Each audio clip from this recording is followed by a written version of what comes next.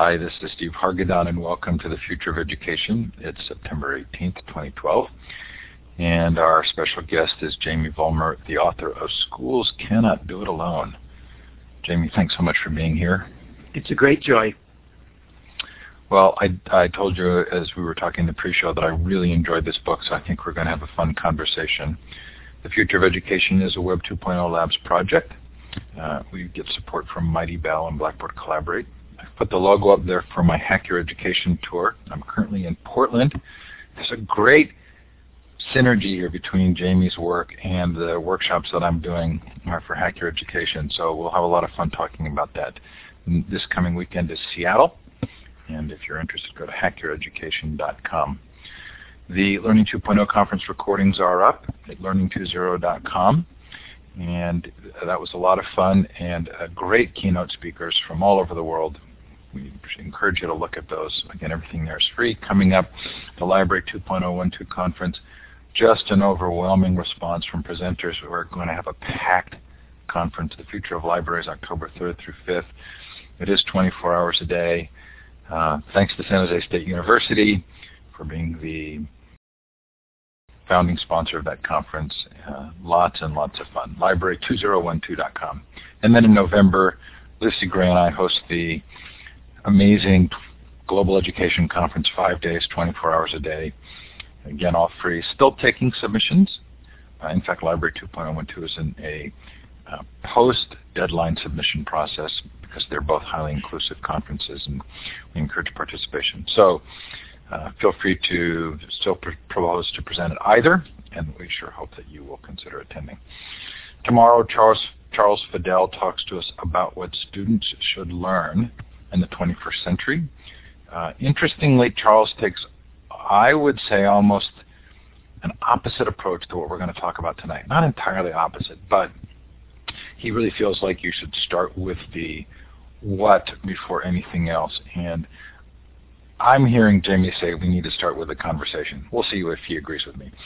Then Bob Glenner talks about his film, Schools That Change Communities. And Nikhil Goyal talks about his new book, One Size Does Not Fit All. Ron Rich Hart on Making Thinking Visible. And then this session I can't wait for, The True History of the MOOC. Thomas Vander Ark later in the month. And then lots of fun coming up. Lots of sessions, hopefully one that will interest you. All of the sessions are recorded. They're up at futureofeducation.com. We heard last week from Shirley Blake Plock about his work, having left the school system to create this after-school program. Pat Fringa talked to us about homeschooling and unschooling. Angie McAllister from Phoenix University on learning analytics. An eclectic series, if nothing else. Anyway, the recorded sessions are up there in full Blackboard Collaborate format and MP3 format. So with this modest-sized crowd, I'm interested in why that might be. We probably don't have to do much with this map here, but you probably know the drill. Click on the star and then click again on the map. As I indicated, I'm in Portland and it's gorgeous here, although I'm missing the fall colors from Park City, much to my chagrin. Feel free to shout out in the chat.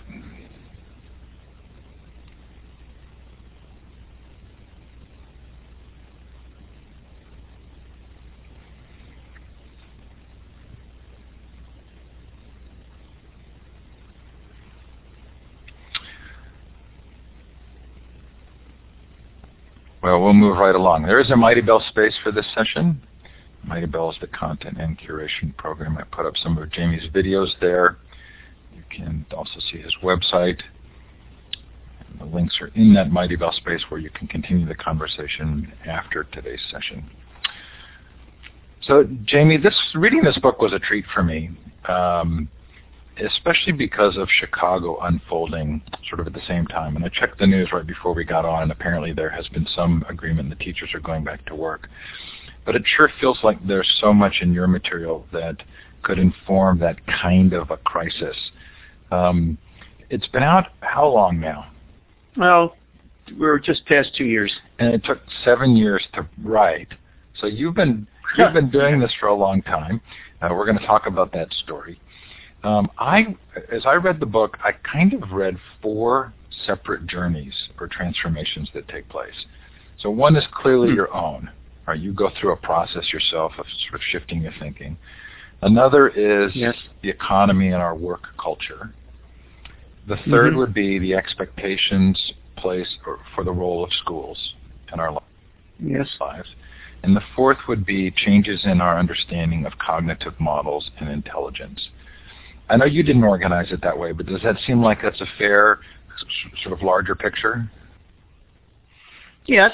I mean, of course, because of what you said regarding where the conversation starts, I think I was pressed so hard by so many educators to do this sort of how-to piece that I enjoyed writing the pieces that you just described. When it came to saying, okay, how do we actually do this? That was, for me, that was very tedious but absolutely necessary. How do we put the pieces together to build the understanding and support we need? And that's really the second half of the book. Right, so the first half is the 4 journeys, but not organized that way. That's my own organization of it. Fair enough. And then the second half is this great conversation.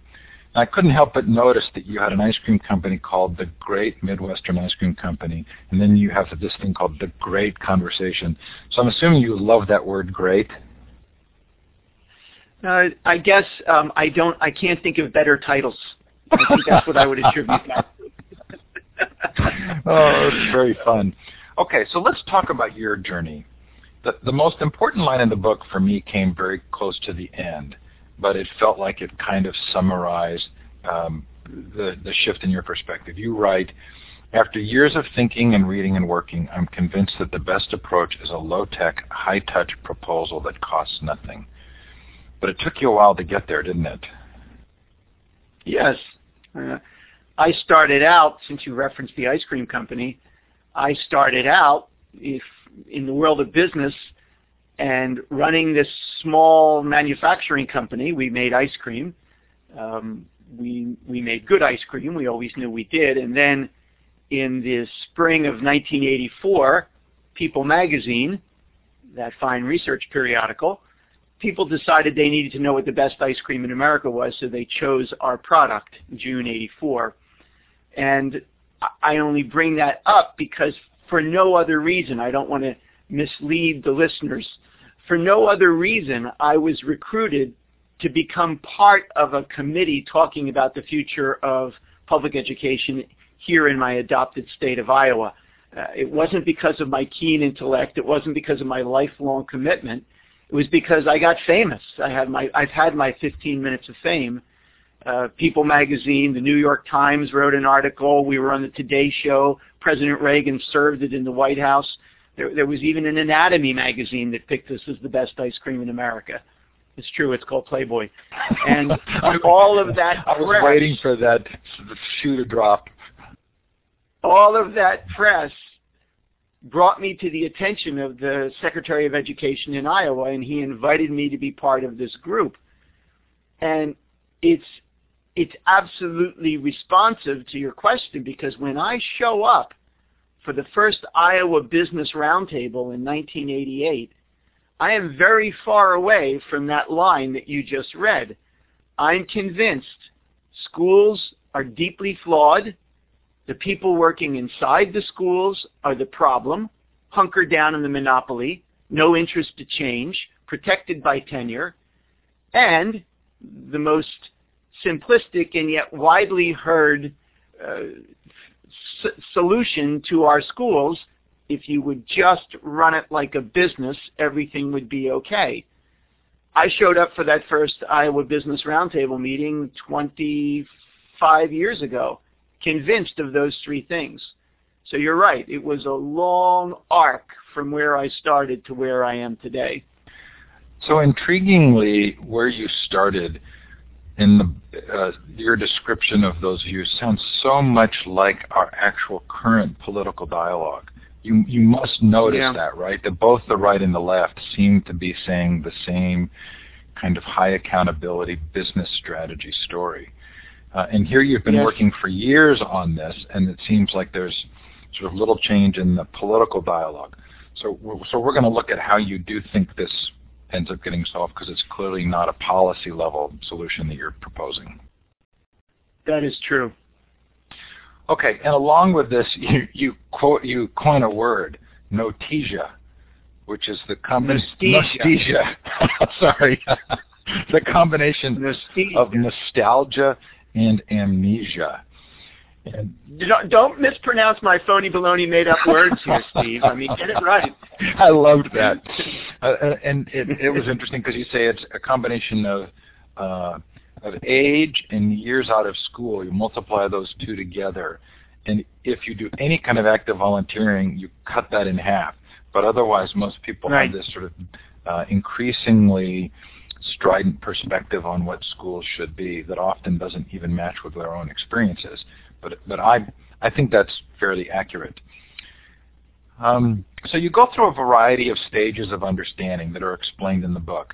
And I don't want you to feel like you need to rehearse each sort of stage. But clearly the seminal moment is the blueberry story. And you must tell it 100 times. But if you're willing to give it a go again. I will tell it in a truncated form, because would that I had only told it 100 times. The setup, and actually I've already introduced it, the setup is I'm convinced of these three assumptions. And I find when I join the roundtable, I've never met a single other person on the committee, and yet within 20 minutes, all the business folks who were there, we had bonded. We loved one another because we all had the same three assumptions. So my assumptions: the system is broken and needs to change. The people inside are the principal problem. Change resistant, hunker down, and run it like a business. Well, what happens is I get my sleeve caught in the great education reform machine. So while I agree to join this committee out of some civic sense of duty, I'm pretty sure I'm only going to go to a couple meetings. Well, that doesn't happen. I wind up getting really interested, very involved.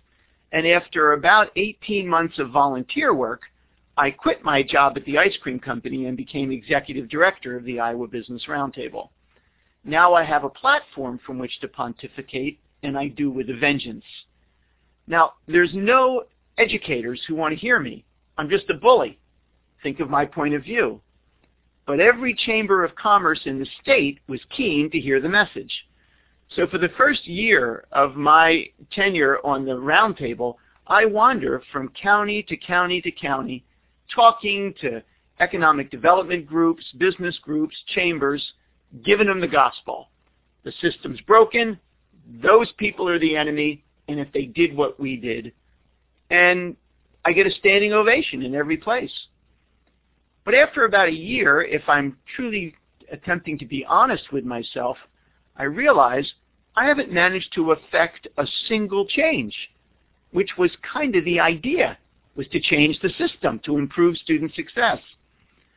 So it's with some real excitement when at the end of that first year, and this is just before the Christmas holidays in 1991, a superintendent called and asked if I would come right after the break and do an in-service presentation. I didn't even know what an in-service was. And I agreed, and I showed up, and I gave him my speech. I gave this speech to a captive audience of teachers in a western Iowa school district who had to be there first day back. It's a late start, so the kids are coming at noon. They got a million things they'd rather do. They're forced to listen to me. So it was not a particularly receptive room to begin with. And I give them my spiel. If I ran my business the way you people operate your schools, blah, blah, blah. I get to the end of this, forget applause. It's dead silent in that room. And I have to admit that I'm a tad intimidated, and I go off the stage, and the superintendent's looking back saying, Q&A, Q&A. So I walk back to the center of the stage, and it's there really where this, as you described it, the seminal moment takes place. As soon as I get there, a woman's hand goes up. She seemed polite. She was a woman of a certain age, nicely dressed. I thought, I'll start with her. She'll be pleasant. I found out later she was a 27-year veteran high school English teacher who'd been laying in the bushes for me for about an hour. She started, "As nice as you please. Mr. Vollmer, we understand you make good ice cream." I replied, "Best ice cream in America." She said, "Something tells me you use nothing but grade A ingredients, your nuts, your berries, your flavorings." In my arrogance, I interrupt her. I say, "Excuse me, our specification to the supplier is AAA." A little smile, by the way, shot across her face that I did not understand at the time. She said, "Yes, sir. If you should be coming onto your receiving dock where the shipments arrive, and you get a shipment of blueberries that do not meet your AAA standards, what do you do?" And in the silence of that room, you could hear the trap snap. I knew I was dead meat, but I wasn't going to lie to the lady. I said, "Ma'am, I would send them back." She jumps to her feet. She points her finger in my face. She says, "That's right. You would send them back. We can never send back the blueberries our suppliers send us. We take them big, small, rich, poor, hungry, abused, brilliant, creative, cautious, frightened, homeless, head lice, juvenile rheumatoid arthritis. English is their second language. We take them all, Mr. Vollmer, and that's why it's not a business. It's school." You have to be brain dead not to get it. You have to will yourself not to listen in a moment like that. Fortunately, I guess I had enough honesty. I was not so married to my position that I couldn't entertain the thought that maybe, possibly, perhaps, I was misinformed. And that was a very important moment. I will tell you this. I would love to tell you I was a changed person. I was not. When you get an idea in your head, come on, we're human beings. We get an idea in our head, more to the point, especially referencing your political comments earlier regarding what we see today, you get a prejudice in your guts. You just don't surrender it because you are exposed to an alternative set of facts. It took years, but that was, you are correct, that was the crack in that wall of certainty. I have since referred to myself at the time as the perfect double threat, ignorant and arrogant. Well, I was a little bit less of both of those when I left that day. We've talked on the show about the sort of intriguing recursive notion of education and public dialogue, that good public dialogue depends on people who sort of thoughtfully understand the depth of other perceptions and different ways of looking at problems.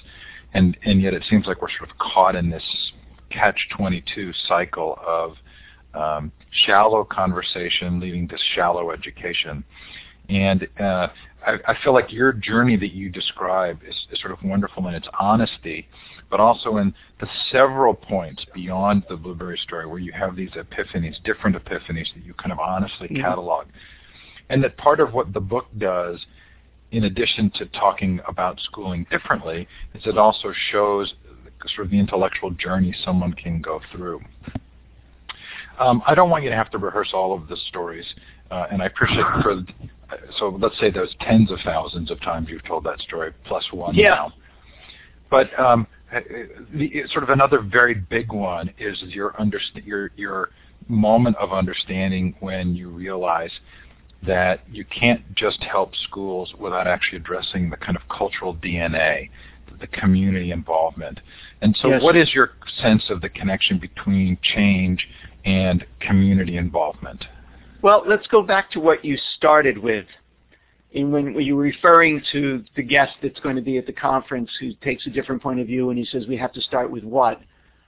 For a very long time, I believed we have to start with what?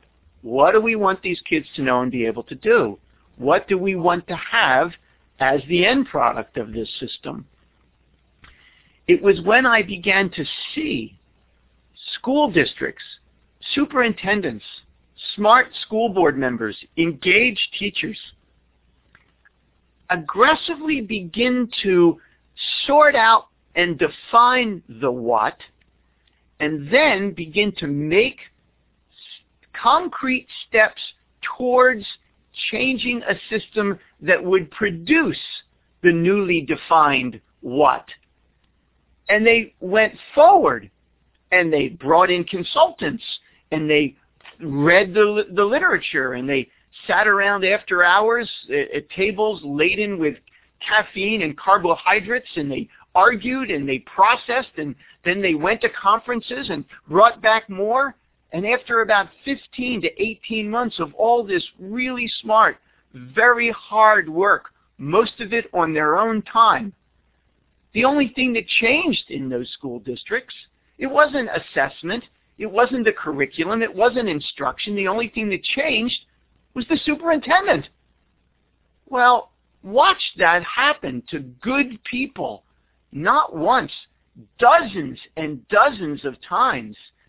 And even I, who readily admit I'm a tad slow on the uptake, even I began to think, we're missing a step.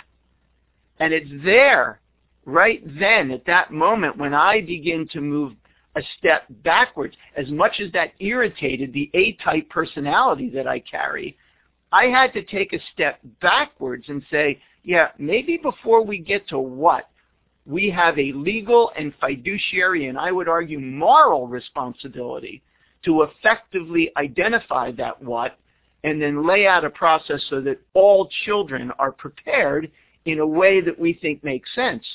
But it does us no good if every single 2 years there's a complete change in leadership and everything is ripped back to the status quo ante. There's the connection between making the change and the culture of the town. Because you didn't refer to it directly, but my number one rule is you cannot touch a school without touching the culture of the town. And if you follow that, if all the people listening follow that to its logical conclusion, what that means is if we really are going to increase student success, broadly defined, we have to do more than change our schools. We have to change America. And that's why it's so damn hard. So there's this, you have several quotes in the book. We're going to get to the really sort of shocking one from Jefferson, one I was not aware of, but and shouldn't have been shocked by, but is a very good one.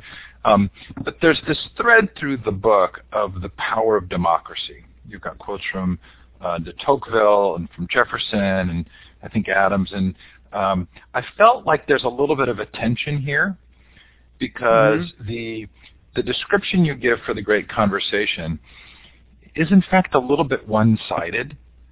Yes. The Q&A piece is very short at the end, and I wondered, have you reflected on that afterwards and thought any more about maybe having the sort of the democratic roots that appear in the book be more a part of that process? Yes, I did. I have. I do all the time. A phrase that I have thought of many times in this context is a conversation is not a monologue in the presence of witnesses. And so let's go back one little piece, because you were kind in your words regarding my own transformation in this intellectual process. But two things happened the day of the Blueberry story. Two things happened in the story I described where I go actually into a school and be a teacher's aide for a day. But let's just take symbolically the Blueberry Lady, as she's now called. She could have gone back to her room and said nothing. She could have cursed my skinny butt all the way down that hallway, getting ready for those kids to show up after lunch. Steve, she stood up. She stood up and she was armed with the one thing. You talk about a shallow conversation. She was armed with the one thing that every single person working inside a public school in America has today. She was armed with the truth. And I stood on the stage, all suited up, representing the business and political establishment of the entire state. I loomed over her on the stage. She's down there in the audience. She stood up and she spoke the truth. It takes both of those things. Now you add the piece that you mentioned, which I readily admit is a little thin in the book. But then other people have to listen and then respond. So that if I say that I don't want to use the word retreat, I have correctly identified the starting point in the conversation preceding the what question. Well, it turns out that in this democracy, someone has said, Jamie, it sounds like you're promoting democracy. I don't think it's working anymore. My response is, I don't think we're trying it, which references your shallow conversation. But I start from the idea, and this is why the richness of the conversation is lacking, and I readily admit it. I start from the idea that we have to begin the conversation by front-end loading our success story, because there's so much viral negativity, Steve, that the public, the vast majority of which no longer have children in school, the public is steeped in this negativity soup so that you can't get them even to listen without them having say, oh, you're just being an apologist, or you're just trying, if you were a teacher or an administrator, oh, you're just trying to feather your own nest. I start from the point we have to begin the conversation by front-end loading stories of our success, just to get them to begin to listen. I assume at some point you're going to refer to the long list of things that I have put in the book about what's been added to school. Somehow or another, in order to get to that authentic democratic dialogue, we've got to get people to say, I never thought about that before. Because now they're all locked in this mental model that is more likely created by critics on talk radio than it is by the woman in the Blueberry story who really knows what the starting point is.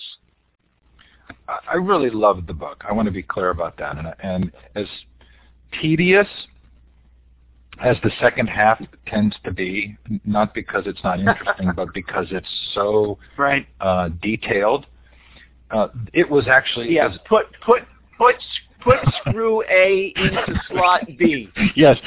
I hated writing the second half of the book. Well, but I actually loved it because it was so... You gave justifications and clarification for why each step was important. At the same time that I loved it, I also sort of felt like it had this sense of being, a little bit too instruction oriented, right? That it felt very much like it was, screw A goes into slot B or whatever it was. Yes. Yes. Where I wanted to go with it was thinking about policy implications, because you talk about the importance of Washington actually providing context or support for these kind of local community discussions.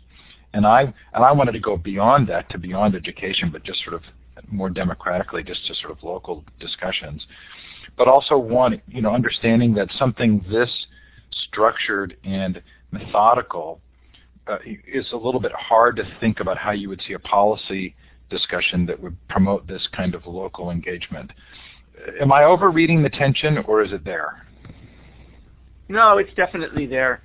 And what's taken place since? You asked me how long it's been out.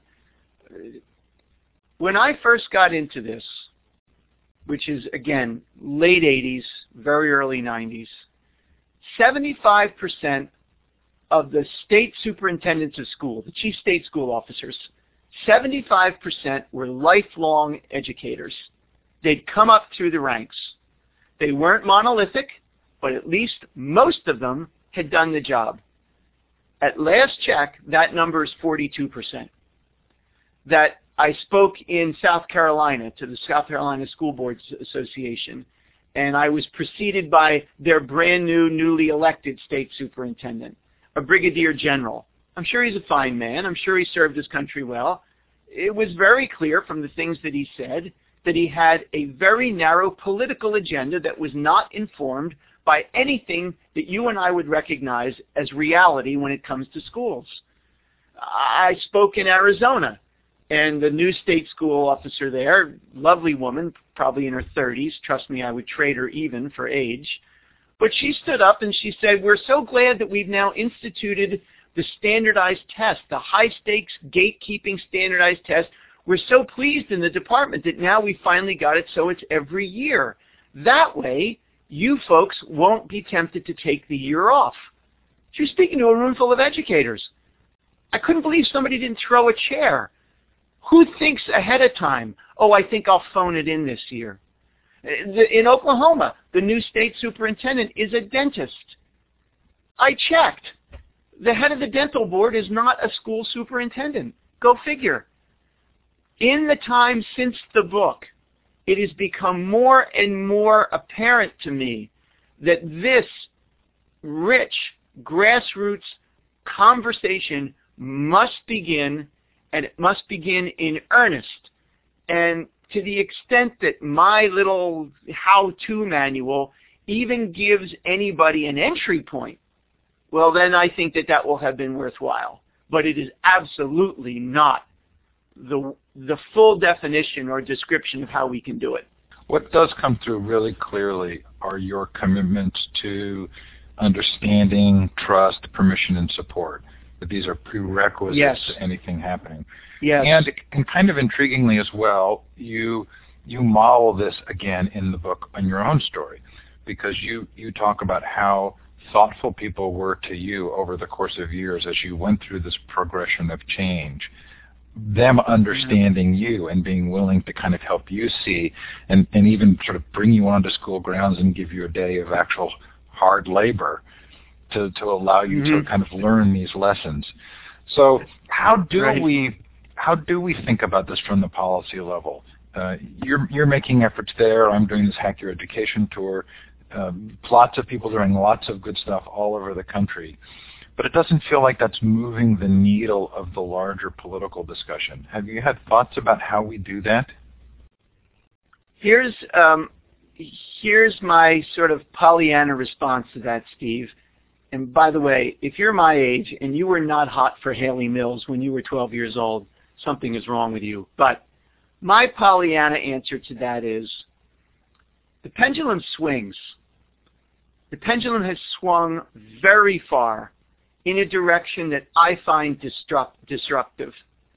You mentioned that I do believe that the feds and the state governments have a role in guidance when it comes to helping us define the what. I know Mark Tucker would very much like us to model other countries where the what is really sort of framed from a national level. I want to tell you the natural tension in that for me is I am absolutely convinced that the farther the decision maker is from the child, the dumber the decision gets. That said, what I see is this really wild swing in the direction of national tests, standardized, put out to the lowest bidder, machine scored, using the word accountability and mutating that word so that the public begins to think that you can actually get some notion of who's being held accountable by a single standardized test given on a given day. That pendulum is symbolized by certain individuals in the country who have sort of made it their badge of honor. I think that pendulum, if you look very carefully, which has driven policy, I think that pendulum is starting to swing ever so slightly back the other way. There are school districts in Texas, for example, that you may know of, started in 2008, where, you know, we have No Child Left Behind as a result of Texas. After that debacle, school districts, about 32 of them, if I'm not mistaken, started saying, you know what? We're in this jam because we didn't offer our own vision. And we allowed other people to fill the vacuum. I don't know whether I use it in the book or not, there's a Churchill quote, when the eagles are silent, the parrots will jabber. Well, we got a lot of jabbering parrots out there now, and gradually, we're starting to see eagles standing up and saying, this is what we think should happen in our schools. This is what our vision is. And that original 32 school districts is now up to over 150. And this, I'd like to think, is responsive to your point because Austin is beginning to pay attention. It's not just the Texas school administrators. It's not just the TEA. Grassroots folks down at the coffee shop are saying to their legislators, we're not so sure that this is the way we want our schools to go. I think that there are little, to mix the metaphor of the pendulum, there's little green shoots. There are little signs that we can have an authentic conversation at the grassroots level that begins to affect policy. Because heaven knows the idea of bringing it from the top down has not and will not work. I was intrigued at the national media coverage of Chicago because I actually expected it to be more one-sided than it was. I felt like that was maybe representative of a little bit of a shift, that there wasn't this sort of quick assumption that teachers just didn't want to be held accountable and were lazy. There was a richer dialogue. But it does feel as though your pendulum swing is intimately associated with our economic models. And maybe part of it is experiencing difficulty and recognizing that we are not succeeding in areas begins to open the door to the conversations. So if we could shift just slightly for a moment, I do want to get back to that Jefferson quote on selecting and sorting, because you call this the flaw in the system, right? A selecting system. And the quote is essentially Jefferson saying our school system should be raking the geniuses from the rubbish, with the idea that the rubbish being the students who are not ready for the kind of higher intellectual pursuits. And then you talk about the Committee of 10, and I never heard this before, but did they actually use the terms the academic and the terminal? Yes. Yeah, Google it. That was somewhat stunning. 1892. Yeah. Let's give them the benefit of the doubt that it was a poor... this is a cheap shot, and it will date this broadcast. But as the Republican nominee has said, perhaps I said it in an inelegant way in regarding his reference to the dependent in America, the 37% of the dependent. Perhaps the Committee of 10, in retrospect, would say, we said that in an inelegant way. What we really meant is those who are no longer going on to further education. But yes, you put that raking the genius from the rubbish with the academic and the terminal, and it gives you a very real sense of how we've got the system that we do. And by the way, I want to make it clear that I'm not second-guessing Thomas Jefferson. There was no flaw in the system in 1781. The fact of the matter is, if I really want to be honest, there was no flaw in the way I describe it. The year I graduated from high school in 1967, 77% of the workers in America were still unskilled and low-skilled labor. The year I got out of high school, most of my buddies didn't go on to college, and they all drive great cars today. But the fact of the matter is, it's a flaw from the perspective, as you started this piece, in terms of what the economy needs. So yes, it is a stunning statement from our perspective today. There are other changes that we've seen. So we have the economic changes, and then we have this sort of new understanding or enriched understanding of cognitive models and intelligence. Yeah. I love the Binet story, and I've heard it before. But essentially the test wasn't intended to measure someone's total life aptitude, but a particular circumstance. No. And whether or not they needed to improve the teaching in an area, as I recall the story. Yes. And then you talk about the sort of the increased expectations that have been placed on schools. And that few pages is kind of stunning. I don't expect you to list each one of those things, but we have seen, from your perspective, you've documented a really significant increase in what we expect schools to do, right? Yes. It starts, I want to give credit where it's due. I'm pretty sure I do in the book. It started with a professor at the University of Indiana who, it's so long ago, I think she was actually using transparencies in an overhead projector. But she said, look at some of the things we've added. And it got me thinking, how many could there possibly be? Well, for the listeners, it's either called Vollmer's List, or we've now, frankly, put that in video form as the ever-increasing burden on America's public schools. And every single decade, we add more and more things that we take for granted. For decades, kids had to get to school on their own. Now we got to go fetch them. Well, we all take that for granted, and it's a huge piece of the budget. For decades, kids brought their own lunch, or they went home for lunch. Well, now we feed them twice. And these are the obvious ones.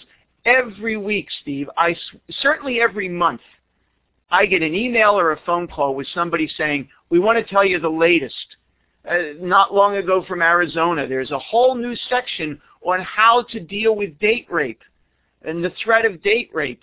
There's I can't remember which western state it was, but they now are required, it's a mandate, that they teach about proper social media etiquette, including the proper use of sexting, or the ban on sexting, which I didn't really know what it was for a little bit, or texting.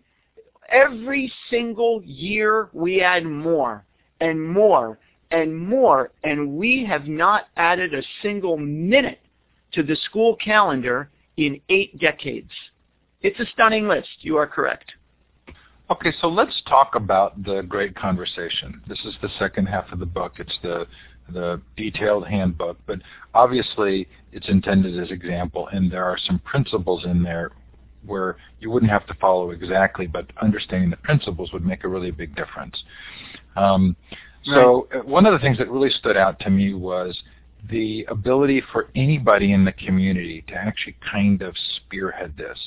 Obviously easier from the standpoint of communication and other things for someone in the administration of the school system to do it. But I get the sense that somebody with passion could actually begin this larger cultural dialogue. Sure. I mean, I'm embarrassed that I can't give you the exact quote. I bet you a lot of money. Half the people who hear this will be able to tell you. I'm pretty sure it's from Margaret Mead. Can one individual do it? It's the only way it's ever been done. Yes, anybody can start this. There's a woman in Brighton, Michigan, who is, I think, sort of peripherally involved in the schools, and she's taken the bull by the horn. She's organizing this thing. There's a physician. I'm not going to remember where right now. There's a physician that said, we need to do this. I'm going to organize this. Anybody can do it. You're right, certainly from the perspective of the formal conversation. So that in that part 4 of the book, which really is basically the second half, I talk about a formal conversation and an informal conversation. In the formal conversation, it is easier for, in a perfect world, the administration in partnership with a local business community to bring this conversation out and move it across the community. But anybody can do it. And there's some really sort of critical principles here. Your chapter on mapping the community is intended to make the point of don't ignore the wide variety of people who are going to have an interest and an influence here, including not only groups outside of the school system you might think of, but also groups inside of the school system. Mm-hmm. Well, it's funny you say that. I won't mention where, but I recently gave a speech in a New England state, and after the speech, it had been arranged that I was going to sit and talk with the leadership for an hour or so about the nuts and bolts of the conversation. And basically, I referenced what you just referred to in talking about casting a wide net and making sure that you have no idea where the quote-unquote hero of the conversation will come from. You just don't know in the beginning. You got to crowdsource a little bit. You got to let it bubble up. And I would say it, and then I don't intend it to be a cheap shot. It's symbolic. It's so symbolic. Everybody at the table would say, yes, you're right, that's what we have to do. And then the superintendent would turn to her assistant and say, so make sure you call this person and this person and that person, because they're the ones that will get things done. And I would say, well, yes, you got to call certain people, but you want to cast a wide net. Everybody's head would nod. Yes, we do, but make sure we get this person and this person. Now, maybe I did not understand the community dynamic, but it was symbolic for me of the notion that there's certain people you go to, when in fact, this is a conversation for everybody. So I want to keep going with the messages, but I'm going to use this as an entree to another question I had from the book. You make reference in a couple of different places to the primacy of the family in the kinds of things that take place.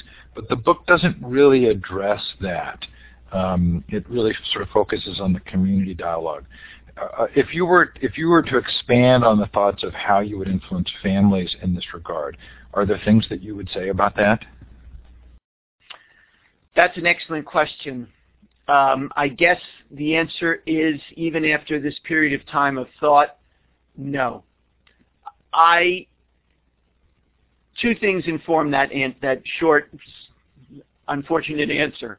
One is that less than 25% of all the taxpayers in America have children in school.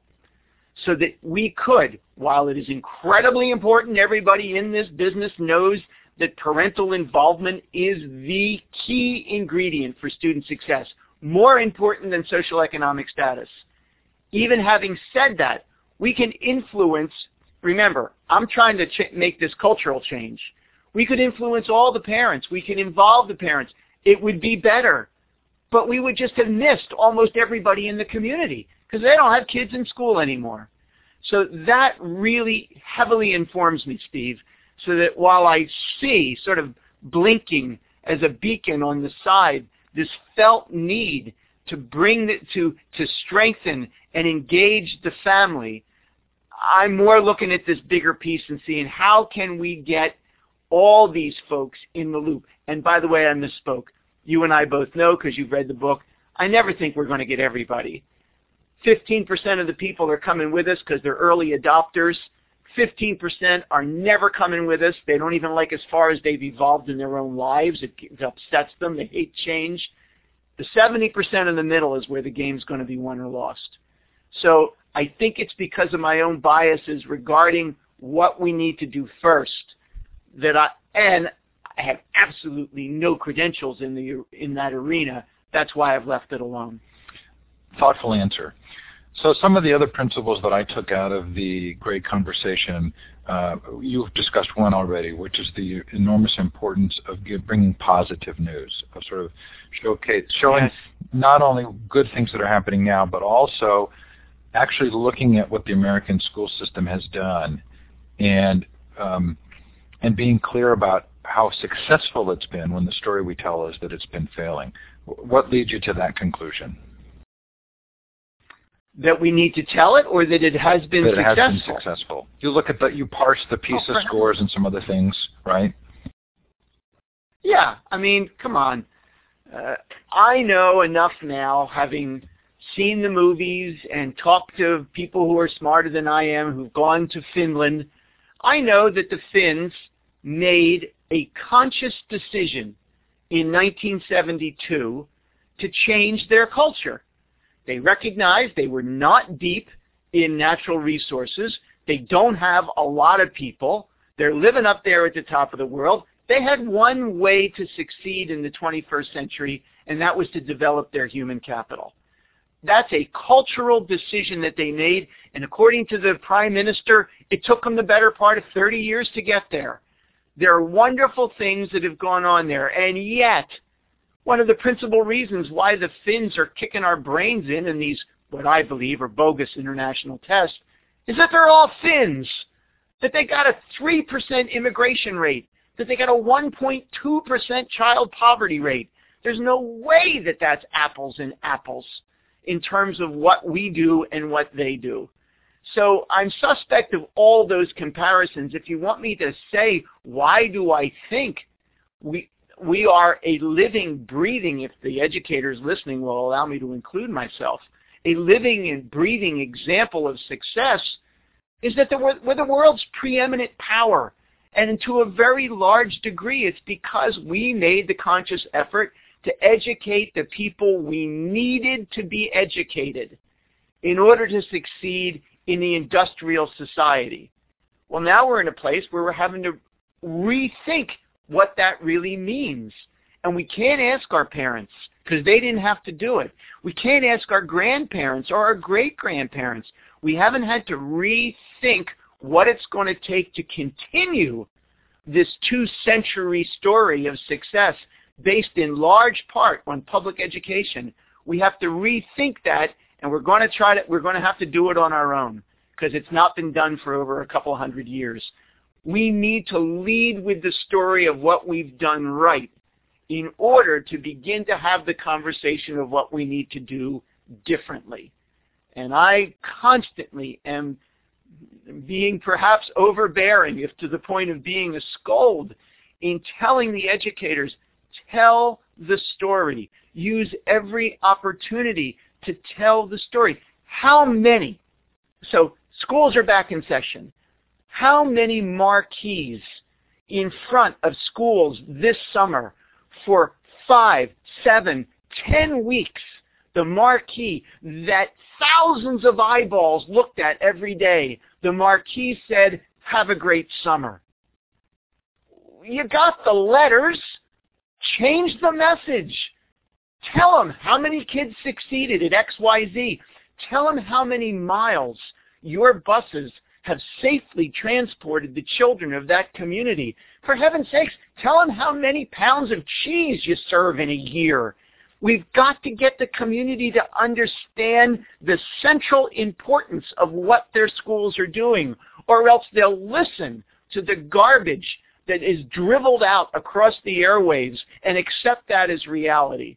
So I think we must front-end load our successes, what we're doing right, the absolute essential importance of public schools in every community. If they don't know that, why would they rally to our aid? I also love it that you really want to encourage teachers to be a part of the teams that go out and do the presenting, because they are trusted in a unique way, and because they probably need some practical experience in doing this, right, and sort of telling these positive stories. Yes, and as I joke with rooms full of teachers all the time, come on, let's face it, some of you entered the system when you were 5 years old and you never left. I mean, there's how many people out there teaching in our classrooms. It's not an indictment. It's not even a cheap shot. But it does perhaps suggest that maybe a little bit of exposure from showing their work to the community and seeing what the community expects and needs, maybe that cross-pollination would be a good thing. And as you suggested, teachers are trusted more than administrators. They're trusted more than school board members. We have to get them out in front, which, as you know, is the only place in the book where I indicate perhaps this great conversation costs some money. Because if we're going, you mentioned mapping, if we're going to the community's turf at the community's convenience, which I believe are the four most important words in the book, community's turf, community's convenience, if we're going to them and if it's teachers going to them, then they're going to have to find substitutes to cover their class, because most of the people meet, Rotary clubs, all sorts of, they meet in a day. But there's one more piece, and I don't want to get off of this without mentioning it. I said there's a formal and an informal track. Teachers have tremendous power that they're not utilizing. They can just adopt 5 simple steps and begin to change the relationship, begin to get those 4 prerequisites of progress: community understanding, community trust, community permission to change, and community support. If they would just do 5 things, and they all start with the letter S. First, stop. Stop bad-mouthing one another and your schools in public. It's so corrosive. It just destroys everything when they do that. I don't expect teachers or administrators to be martyrs. Sometimes they're going to want to gripe. Go ahead, gripe. But gripe to your spouse. That's why we have them. The second S is shift your attention from the negative to the positive. It's the only thing, Steve, I've learned about how the universe works. What you put your attention on will grow stronger in your life. Shift your attention from every little negative thing that's going on inside your building. Find those positive steps of progress. Focus on those. The third S, for heaven's sakes, share something positive. Yes, you're right. I encourage them to be active participants in a formal conversation going out to the public. But they could just share something positive over a fence line, at the grocery store, after church or synagogue. The fourth S is once you start this, sustain the effort. Keep it up. Ask yourselves once a week, how many positive things did I say about me, my kids, what I do? I don't know, 5. Fine, no judgment, 5. Maybe next week you go to 6. And the fifth S is start now. Start now. There has never been a better time. The moral imperative, teach every child to his or her full potential, is finally, back to your economic question, finally, we're past the point of raking the genius from the rubbish. We need every single child to succeed. Everyone. Have that conversation now. Teachers are in a position to lead this. Peggy's wondering if that list of 5 S's is in the book, and I don't remember. It is not. It evolved since. I talk about 4 of them, but I don't call them the 4 S's because earlier I mentioned not that quick on the uptake. It was after the book was out for 2 months that people started calling me and saying, you could organize this a little differently, and it works. It's much better. It's so easy to get. So we've only got a couple of minutes left. Were you influenced at all by Deming? Only to the idea that, yes, is the short answer. Lots of people were reading it. I was when I was running. I ran a manufacturing company, and so you couldn't escape it. And so the idea, I'll tell you a very quick story. One of Deming's ideas was pushing it down to the floor. Push that decision-making down. Quality is everybody's job. So I ran a factory. We made ice cream. Pints of super premium ice cream came down the line. And we had a small group of people responsible for quality control. This is a true story. I went in and I told the entire assembled plant, well, we're never a big company, never more than 50 people. I said, everybody, think of them all wearing hairnets in the back. I said, look, I'm giving everybody the right to shut down the production line. You all know what good quality is when you see it. You've all been here long enough. If anybody suspects that we're not getting the quality that we need, you come to me and we'll shut down production and fix it. And we will reward you with a check. So there was a little extrinsic reward there, I must admit. Nobody did anything for about a week. And then this little girl, just a little slip of a thing, she came to me and she said, I don't think we're getting the right number of cherries inside our cherry vanilla. I know I just made everybody hungry. We looked. She was right. We called everybody together. We thanked her. We gave her a check. The line was shut down 10 times in the next week and a half. That told me that we need to look to the people who are doing the job, who now to a very large extent are overlooked when it comes to the policy decisions that you reference. So to that extent, yes, I've been influenced. I also felt a real connection with Deming's focus on trust and also on problems being system problems, not people problems. And driving out fear. Yes. And all we have today is fear. If you boil down the rhetoric that comes from the critics on the television and on the radio and in politics, you boil it all down, it's fear, fault, and blame. And one of the most insidious aspects of constantly blaming the people inside the schools is that it takes everybody else off the hook. Well, they're the problem. I don't have to change. When you and I know, Steve, nothing could be further from the truth. We are going to get the schools we need when Americans understand that they need to make sure that every child succeeds. Not because it's just right for the kids, because it's good for them, whether or not they have children in school. Jamie, I promise you that we finish on time, and we're going to do that. So thank you so much. I'm clapping for you. To do that, I hover over the smiley face and hit the applause button. I really loved the book. I've enjoyed talking to you even more, I think. Thanks for the work that you're doing and for documenting it. My pleasure, and thanks for this interview. And I'm going to go eat dinner now. The book is Schools Cannot Do It Alone. Please read the introduction. There's a great story of Jamie's father and his fourth grade teacher that is worth noting. Don't miss that. Coming up tomorrow, Charles Fidel Del talks to us about what students should learn in the 21st century. We have some ammunition to challenge his priority there. That'll be a lot of fun. Thanks, Jamie. Thanks, everybody, for coming. Have a great day or evening. Thanks again, Steve. Thank you. Have a good dinner. We'll talk to you later. Thanks. Was that okay? You were terrific. Oh, thank you very much. I'll send you an email. So where do folks see this? futureofeducation.com.